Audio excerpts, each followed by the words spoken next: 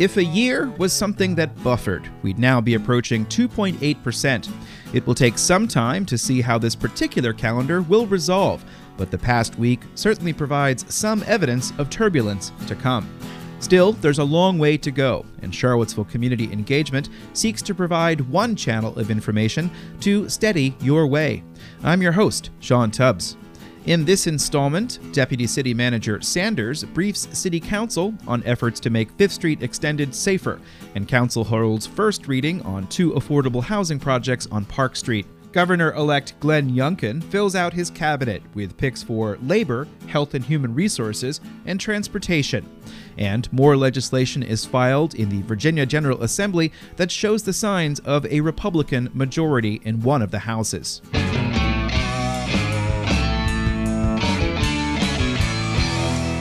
Today's subscriber-supported public service announcement goes out to Camp Albemarle, which has for 60 years been a wholesome, rural, rustic, and restful site for youth activities, church groups, civic events, and occasional private programs. Located on 14 acres on the banks of the Mormons River near Free Union, Camp Albemarle continues as a legacy of being a civilian conservation corps project that sought to promote the importance of rural activities. Camp Albemarle seeks support for a plan to winterize the Hamner Lodge, a structure that was built in 1941 by the CCC and used by every 4th and 5th grade student in Charlottesville, Albemarle for the study of ecology for over 20 years. Consider your support by visiting campalbemarleva.org/donate.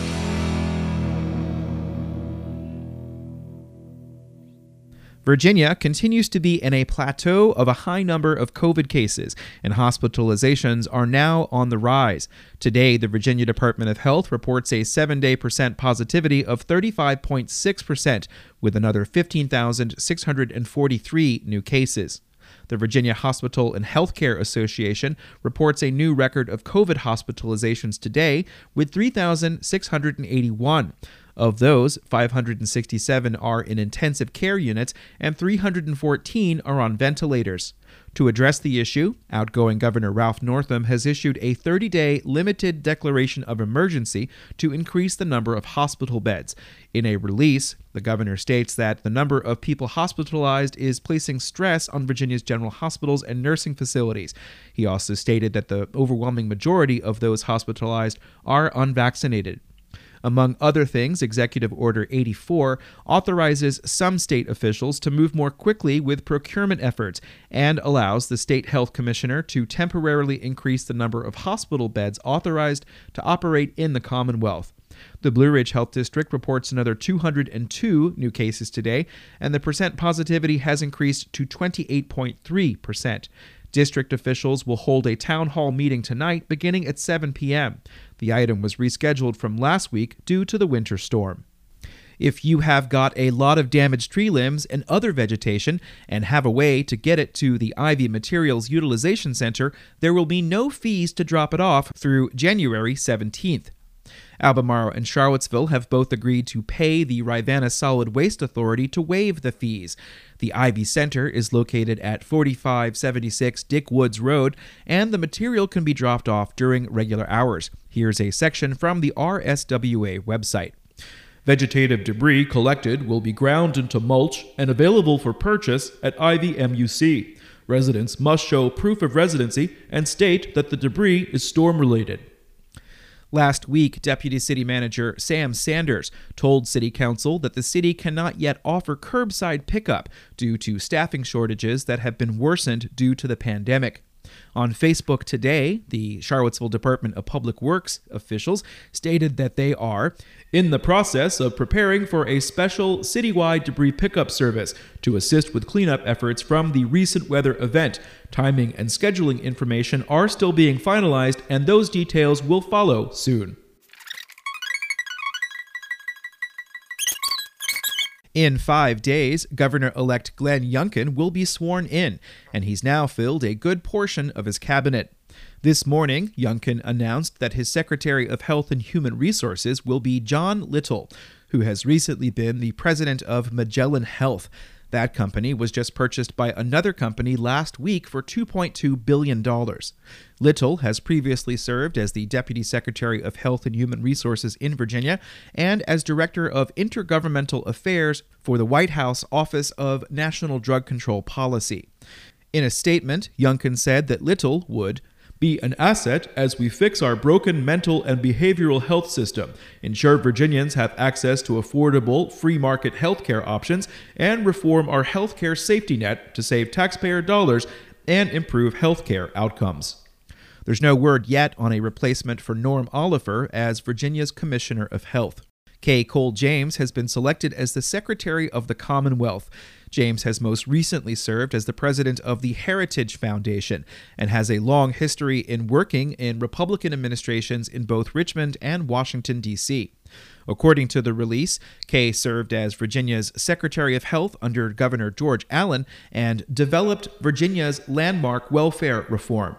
James has served as co-chair of Youngkin's transition team. A long-term member of the Commonwealth Transportation Board will serve as Youngkin's Transportation Secretary. W. Shepard Miller served on the board from 2011 to 2014 and joined it again in 2018 when appointed by Governor Ralph Northam. Speaking of the CTB, it next meets tomorrow and Wednesday. Youngkin selected George Bryan Slater as Secretary of Labor. Slater has previously served in Republican administrations in Richmond and D.C., including Secretary of Administration under Governor Jim Gilmore. He served as Assistant Secretary for Administration and Management at the U.S. Department of Labor in the Trump administration. Speaking of the Secretary of Administration, the next one will be Margaret Lynn McDermott. The Secretary of Administration includes the departments of General Service, Human Resource Management, and Elections, as well as the Virginia Information Technologies Agency and the Compensation Board. McDermott also worked as Chief Information Officer for the Federal Reserve Information Technology Office from 2013 to 2020. With regards to another nomination, Congressman Donald McEachin has sent a letter to Virginia Senate Majority Leader Richard Saslaw urging the General Assembly to block the nomination of Andrew Wheeler as Secretary of Natural Resources. McEachin cited several times state legislators have blocked judicial appointments and board nominations in Virginia. For example, in 2006, the Republican-led Senate rejected Governor Kane's choice for Secretary of the Commonwealth. There's a link to that letter in the newsletter. The opening of the 2022 Virginia General Assembly is in 2 days, and there aren't too many days I'll be able to write out interesting bills, but I will be switching over to reporting on what happens with as many of them as I can. Hundreds of bills will be filed, and many will be dismissed in committee. The pace has seriously picked up, so this is a much shorter list. Republicans continue to file bills to undo changes the Democratic majority made to various laws, particularly in the area of criminal justice. For instance, Delegate John McGuire, a Republican from the 56th District, has filed a bill to lower the threshold for felony larceny back to $500, down from the increase to $1,000 made within the last 2 years. McGuire also has a bill that would prevent localities from creating a police civilian review board. Delegate Marie March, a Republican from the 7th District, has a bill that would require school buses to have decals that say, "In God We Trust" and "One Nation Under God." March has another bill that would prevent governments from doing any activity that a private business could provide. Delegate Nick Freitas, a Republican from the 30th District, has a bill that would remove powers of the State Air Pollution Control Board and the State Corporation Commission to regulate carbon emissions in order to meet previously stated greenhouse gas emissions reduction goals. Delegate Scott Wyatt would limit absentee voting to 10 days before an election, would require an absentee ballot to have the last 4 numbers of a voter's Social Security number, and would add other restrictions. Delegate Chris Runyon, a Republican from the 25th District, has a similar bill to Wyatt's that would require witnesses to absentee ballot certification to also provide a signature, name, address, date of birth, and the last 4 digits of their Social Security number. Wyatt has a bill similar to others that would repeal provisions that prevent law enforcement officers from pulling motorists over for certain infractions, potentially ending another Democratic initiative. Delegate Glenn Davis, a Republican from the 84th District, has a bill that would allow ranked choice voting in party primaries, including the presidential election. And finally, Delegate Mike Cherry, a Republican from the 66th District, has a bill to repeal the prohibition of having firearms on school property. More tomorrow. Governor-elect Glenn Youngkin has pledged to withdraw Virginia from an interstate cap-and-trade program known as the Regional Greenhouse Gas Initiative, or RGGI. He said he would do that through an executive order. Whether or not he's successful, Virginia so far has received $227.6 million from the program, and just under half of it is intended to help localities pay for projects to mitigate the threat of additional flooding. The third round of applications has opened for the Community Flood Preparedness Fund. Here's a section from a press release for the application. During the next 90 days, communities across Virginia will be able to apply for $40 million in grants to address the effects of recurrent flooding, sea level rise, and extreme weather. This will be the first round since completion of the Virginia Coastal Resilience Master Plan in December. Charlottesville has had 2 projects funded so far, and Scottsville has had 1. Visit the Department of Conservation and Recreation's website to learn more. There's a link in the newsletter.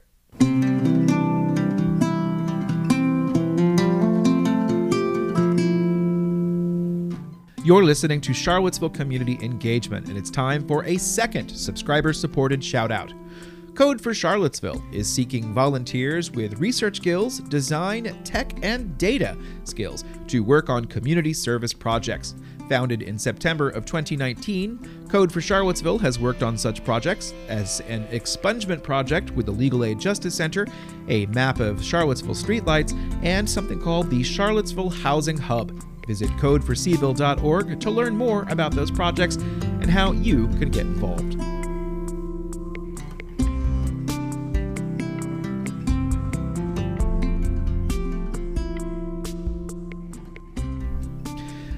And now the rest of the show to a local issue from last week. The first meeting of the Charlottesville City Council is in the books.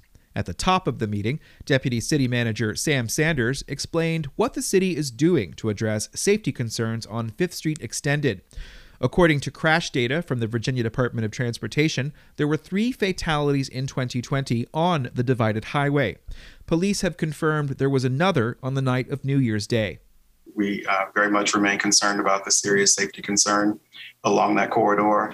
Our traffic engineer has been working to effect improvements with a few updates I can share with you that we are pursuing a speed limit reduction. We have been working on that, and you will have that matter before you at your next meeting. Sanders said flashing signal ahead signs are on back order and have been delayed due to supply chain issues. He said some intersection warning signs had been installed. We feel as though they weren't big enough, so we're in the process of expediting their swap out. Sanders said the long-term strategy will be to break down the roadway's current character. An example of that would be the installation of a roundabout midway on the corridor, but that too, of course, is going to be very difficult for us to figure out. But we're committed to doing that, and we want you to know that we're not moving away from this as a high priority. Charlottesville has been awarded several projects through the Virginia Department of Transportation's Smart Scale program in the immediate area around 5th Street. They are $6.1 million on 5th Street Southwest to reduce congestion, improve safety, and accommodate bicyclists, pedestrians, and transit at the intersection of Ridge Street, Cherry Avenue, and Elliott Avenue.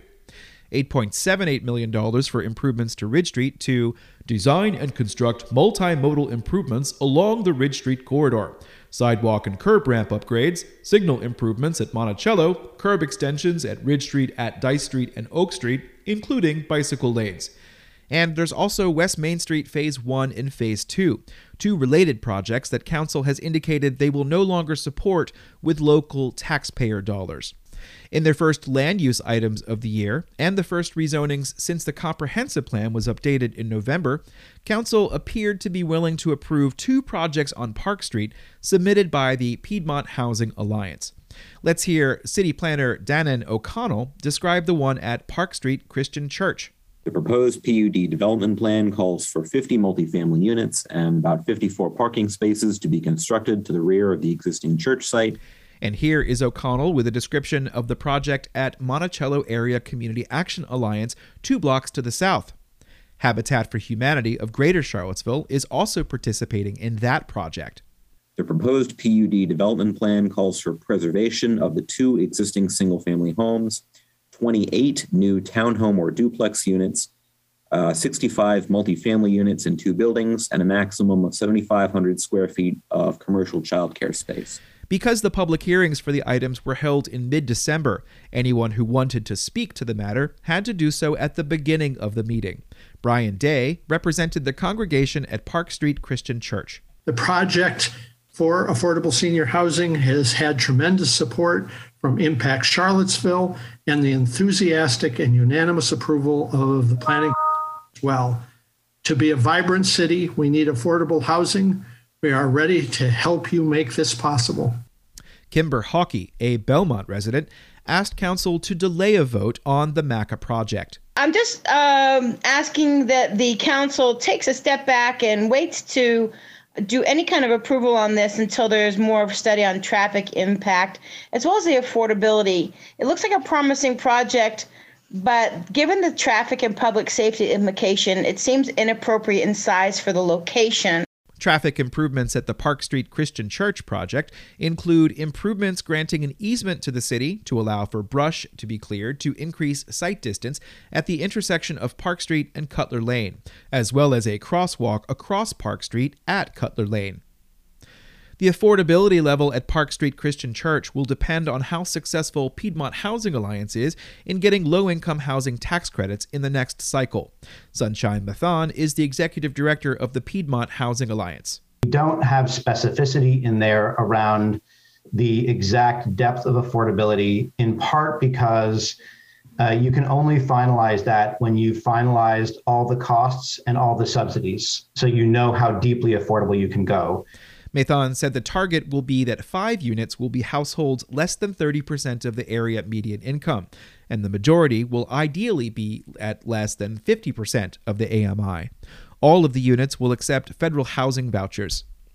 The city has not yet contributed any funding to this project. According to a preliminary audit by the firm HR&A of the city's affordable housing funds, Piedmont Housing Alliance has received around $10 million from Charlottesville since 2010, including about $6 million for the Friendship Court redevelopment. Mathon said the Park Street Christian Church project will also require city funding to close a financing gap. Piedmont Housing Alliance has submitted a request for $1.5 million in city funding. I would rather rely on state or federal sources to close that gap. Inevitably, city sources have to be part of that capital stack in the current day and age. For the Park Street Christian Church project, Piedmont Housing Alliance will not submit an application for low-income housing tax credits until the 2023 cycle. The Park Street Christian Church item will go before council at their next meeting on a consent agenda. There was more discussion about the MACA project.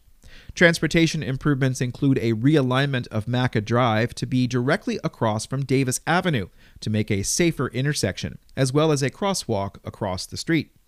The intersection would remain unsignalized. An existing driveway from one of the single-family houses will be eliminated. Councillor Brian Pinkston said there was a lot to like about the project, but he was skeptical the traffic improvements would mitigate congestion. But there's still this fact that at that intersection, particularly 250, where 250 and Park are right now, is a difficult place to get through. Councillor Michael Payne had concerns about the loss of tree cover. An engineer with the Timmins Group said the development would exceed the city's requirement for replacement. Vice Mayor Juan Diego Wade said he felt good about the project, but asked several questions about its impact on traffic. If we don't address some of those, I think they're being addressed, then it won't be, a pleasant living environment for the new residents, as well as neither for the current residents of the neighborhood. Mayor Snook said he did not think the additional traffic would result in conditions as hazardous as on 5th Street Extended. It's just simply not going to happen. You don't have a 4-lane highway. You don't have it divided. You don't have 45 miles an hour. You may well see some incremental increase in rear enders, in minor low impact kinds of collisions, And I don't mean to downplay them and to say that that's irrelevant, but it is, I think, kind of distorting to throw that argument in there in the same breath as Fifth Street and 6 people dying. The MACA rezoning will not come back on the consent agenda, but will instead come back for a discussion at council at their second reading that would allow the applicant to further address concerns raised at the one last week.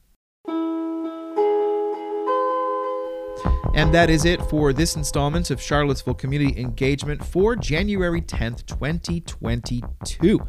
It's a long way until we get to 2023, so one of these days we're all going to get used to saying it. 2022. I'm Sean Tubbs, the host of this program, and I will be back tomorrow with another installment. We are certainly along with the year. Now, if you would like to ensure that this program continues to get made, please do consider signing up for a way to pay. There are several ways to do that. You can get the details at infocville.com. Those details in short are that if you pay through Substack, the company Ting will match whatever your initial contribution is. There's also Patreon, which is a way to get all kinds of things, such as a special podcast that I'm doing for the $10 a month listeners that I am going to do as often as I can. In the meantime, stay safe out there, stay secure, stay warm. I don't have to say stay dry because it looks like we're not going to have any more precipitation until the weekend, but I'm not a weather person, but whether I am or not is irrelevant. I'm just an elephant, and I'm going to say goodbye. I'm not going to use all that. Maybe I will.